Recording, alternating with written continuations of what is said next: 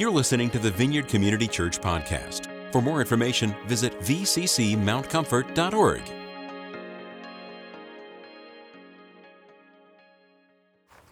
Well, yesterday was Veterans Day, and we want to honor our veterans.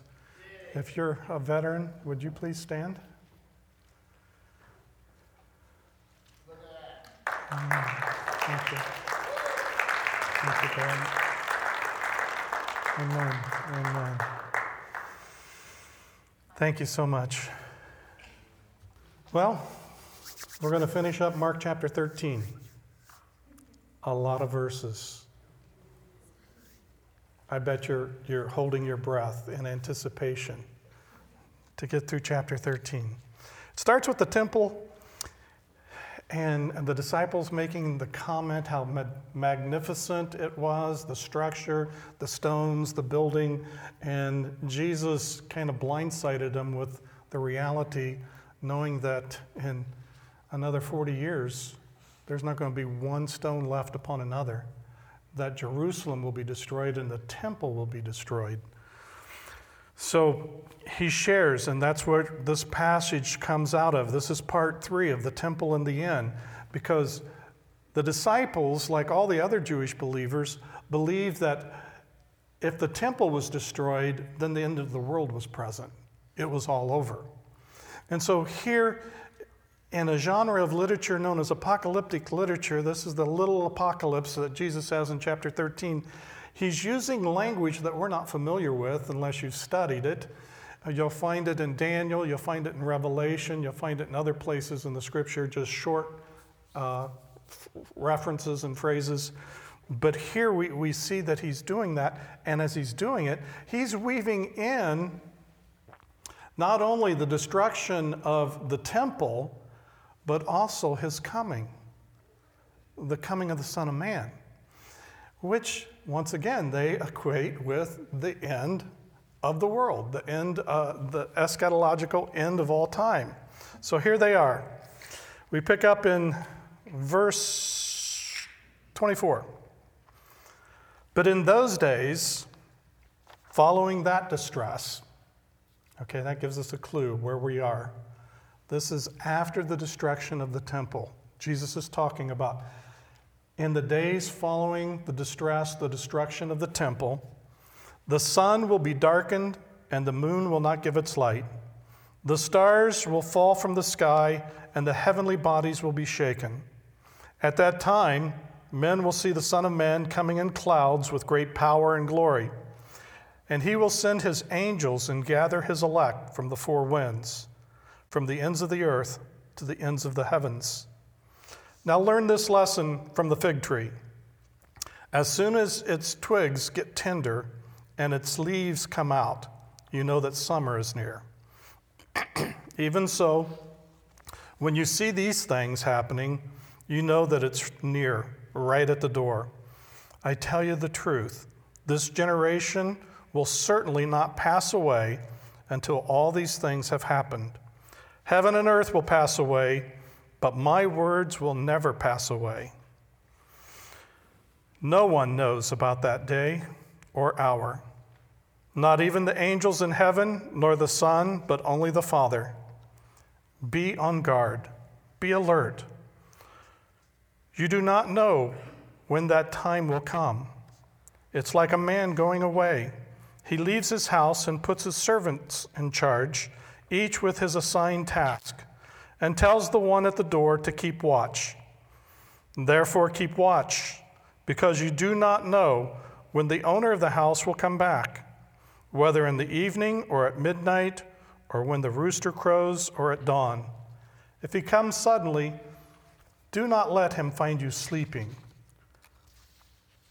What I say to you, I say to everyone, watch. Father, we ask that you would release your Holy Spirit in a way that would give us ears to hear, eyes to see, and a heart to receive what you're saying to the church. Amen. But in those days, following that distress, the destruction of the temple, here he goes. The sun will be darkened, the moon will not give its light, The stars will fall from the sky, and the heavenly bodies will be shaken. What's he saying? His concern is that the believers would be deceived, that with the proclamation of false messiahs and all the different kind of falsehoods that would be coming forth, he wanted to make sure that it was absolutely clear. The destruction of Jerusalem, there's going to be seasons, there's going to be signs, there's going to be things that give you indicators, like the fig tree, which we'll get into in a minute. He says those are going to come. You'll see, you'll have an awareness, you'll know that Rome is about to destroy Jerusalem and the temple. The abomination of desolation. When you see the sacred being totally disrupted by the pagan, you'll know that it's there. Now, when he's talking about the coming of the Son of Man, he says, don't worry. Don't worry. Don't spend all your time trying to figure out when the second coming is. Don't get your maps and your chronology and 88 reasons why in 1988 the Lord's going to return. Don't waste your time on that. His whole point is, as we are waiting for his return, we should be busy about our Father's business. Period. Don't waste your time on that, because when it happens, it's going to have a cataclysmic, cosmological announcement. No one's going to think, oh, was that what he meant? No, the heavens. You're going to see things in the sky. You're going to see the sun, the moon. You're going to see the stars. You're going to see. Nobody's going to miss it. I don't know if the trumpet will be a cornet, a bass trumpet, but when the blast happens, we'll all hear. You don't have to worry. He's telling his disciples, don't waste your time. The destruction of the temple, here's some things to kind of let you know when it's coming, okay? But the coming of the Son of Man, nobody knows.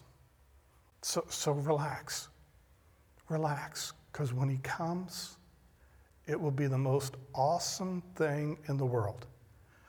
Why do you think the sun and the moon and the stars it's because of the presence. It's the glory. It's the glorious presence of the Lord. When he comes, all of creation in the universe is going to go bonkos. It's going to be spasmodic craziness. Everybody's going to know when he comes.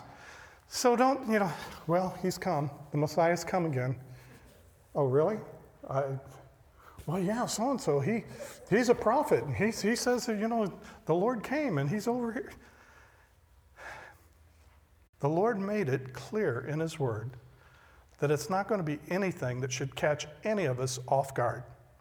It'll be something that you will see if you're in Africa, Australia, Europe, Asia, North America, South America, Central America, wherever you are, it will have such an impact that the whole world will know. Believers and unbelievers, everyone will see it. So don't worry about it. Don't spend all your time trying to figure it out. At that time, men will see the Son of Man coming in clouds with power and glory. Glory seems to be a theme, along with Jesus today. And he will send his angels because of his love and compassion for all his believers. And they will gather from the four winds, from the ends of the earth to the ends of the heaven. All will be gathered unto the Lord. Wow. Now that's the end. That's the second coming. That's not Jerusalem. Now learn this lesson from the fig tree. This is the first parable that he gives us. This is about the destruction of the temple. The fig tree, as soon as its twigs get tender and its leaves come out, there's a sign on the tree. You can see it. You can know that summer's coming. You know that it's near. Even so, when you see these things happening, what are we talking about? Go back to the earlier part of the chapter. when you hear all the false prophets, false messiahs, you hear wars and rumors of wars, you have all the different craziness that's going on in the world, just know it's near. It's at the door. And then he says, I tell you the truth. This is one of the ways that we know he's talking about the temple destruction, because he says, this generation will certainly not pass away until all these things have happened. People that were living in Jesus' day, we're going to see the destruction of the temple. Then he goes on to make an eternal proclamation. I tell you the truth, heaven and earth will pass away, but my words will never pass away. See, the word of the Lord represents the Lord. It is the Lord. It's the Lord who speaks his word. And when his word comes from within him and it is spoken, it is eternal, enduring. It's different than our words. Our words may come and go, but the word of the Lord never changes. You can rest on that. I think that's why when the Lord speaks something to your heart and you know it's the Lord, it's in there like concrete. You know that you know that you know that the Lord has said this, and you can count on it. You can believe it. He says, let me be perfectly clear about one thing. I don't know if Jesus would use this vernacular, but read my lips. No one knows that day or hour. I mean, he's making it clear. They wanted to know when it was going to be, and he never tells them. But he does give them enough information to say, nobody knows when it's going to happen. No one knows when it's going to happen. Not even the angels in heaven, they don't know. They're there at the service of sovereign Lord, God Almighty. The Son, the Lord Jesus, doesn't know. Only the Father knows. So what's he repeating over and over and over? Be on your guard. Be alert. Be awake. Be sober-minded. Don't drift. Don't fall asleep.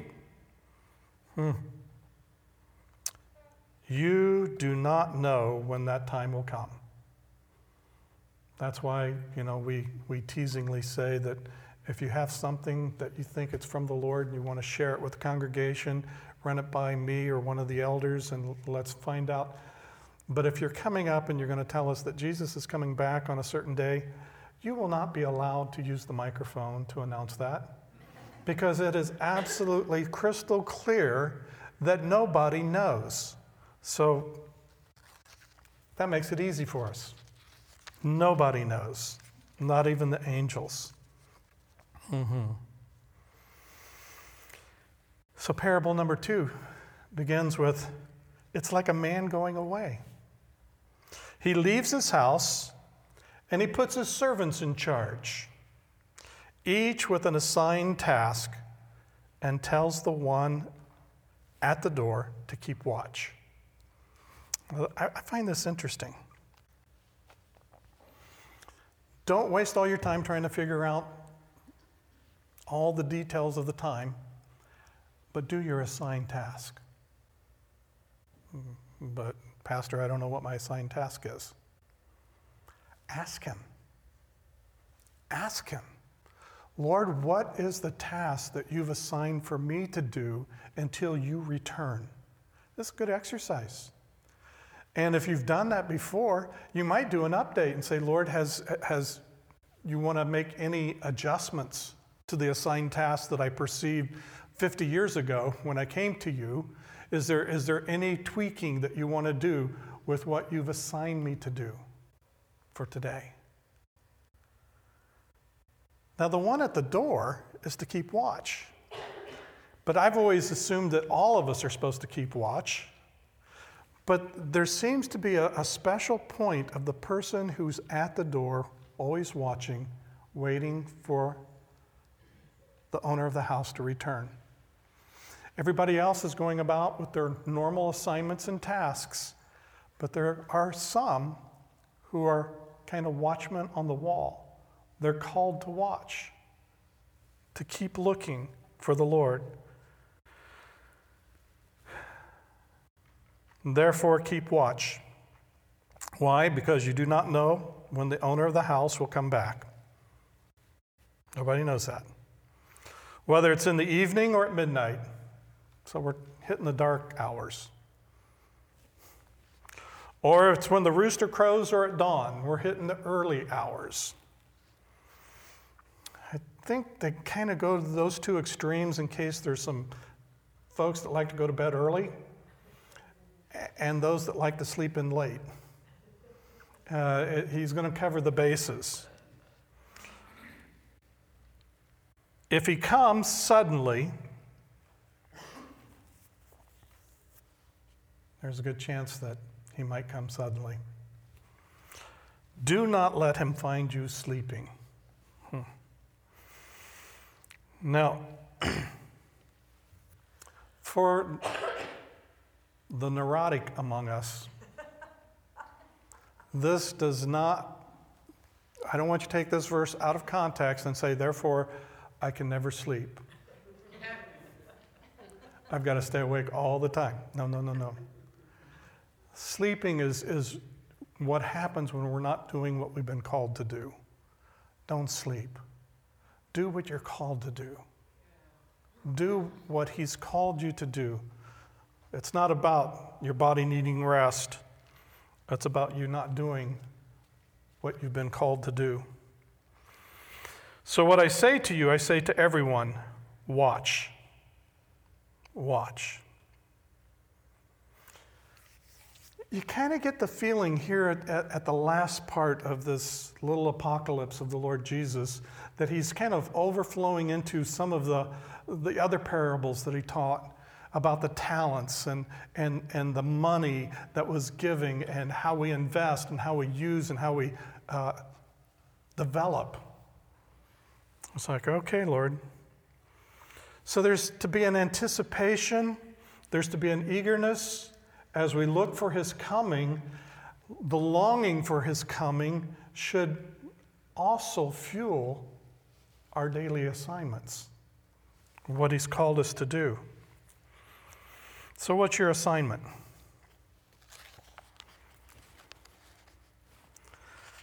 Well, I always go with the Shema.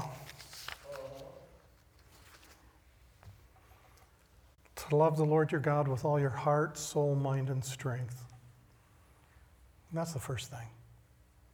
It's the first and greatest commandment. Then I go with the Great Commission. If we don't get the first commandment first in our life, we'll never get to the Great Commission.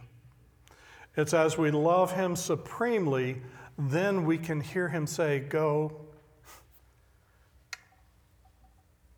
make disciples of all nations, baptizing them in the name of the Father, Son, and Holy Spirit, and teaching them to observe everything that I've taught you. Oh.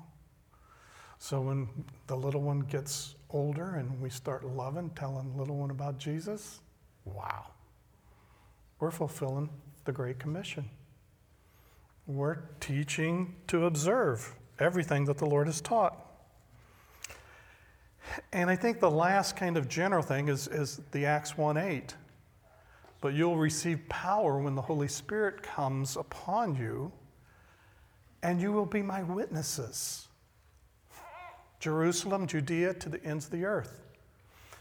And there's a sense of watch, but do your daily assignment. Do these things. Love the Lord. Do the Great Commission. Love your neighbor. Receive the Holy Spirit and be a witness in the earth. Because it's time, folks, he could come anytime. Anytime.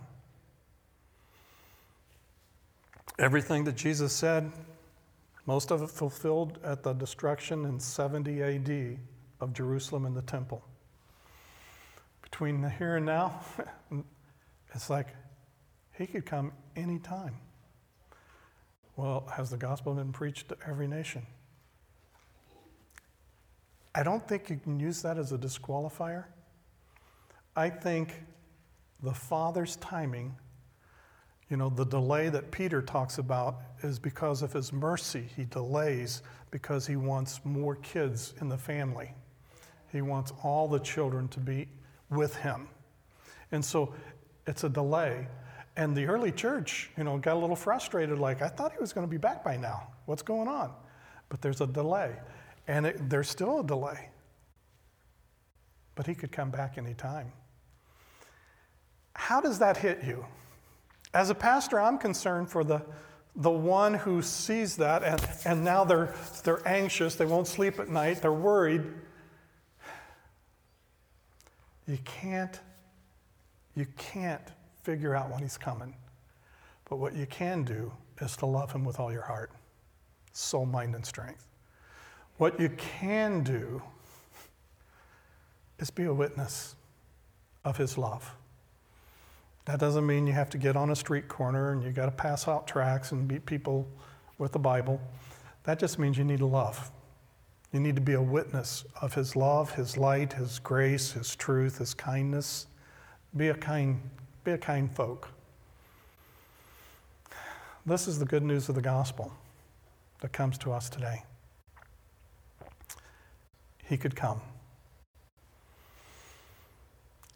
And there's a longing for his coming.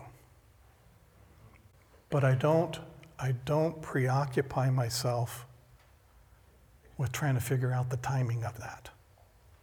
I want to preoccupy myself with receiving his love, expressing and reciprocating that love back to him and to others. Okay? Let's pray.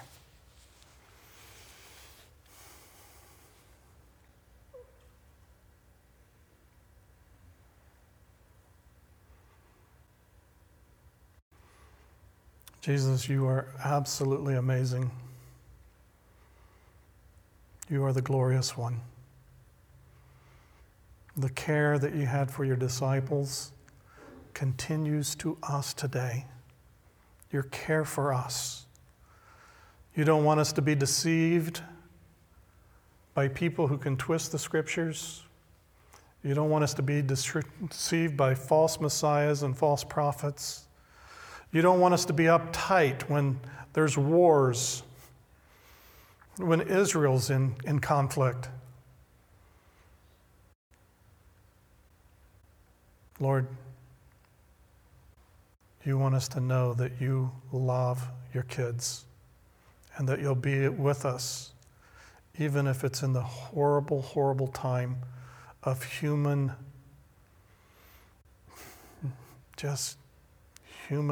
evil to one to another. You promised us of your presence, and we say thank you. Lord, all the pain that you endured, you are faithful. And because you were tempted, you're able to help us in our temptation, in the testing and the trials. We thank you. I pray your peace on each one here. Bring peace to the heart that has a tendency toward anxiety. I pray, Lord, that you would take the mind that would just race and race and race, trying to figure out all the details and the nuances. I pray, Lord, that you would release a peace to that mind and soul and heart, and that we would be found faithful at your appearing. We would be found faithfully doing what you've called us to do. And we ask, Holy Spirit, that you would grace us with an efficiency, with a grace to do it even better in the days to come. So we ask your peace on this place and upon the body of Christ universal. Amen.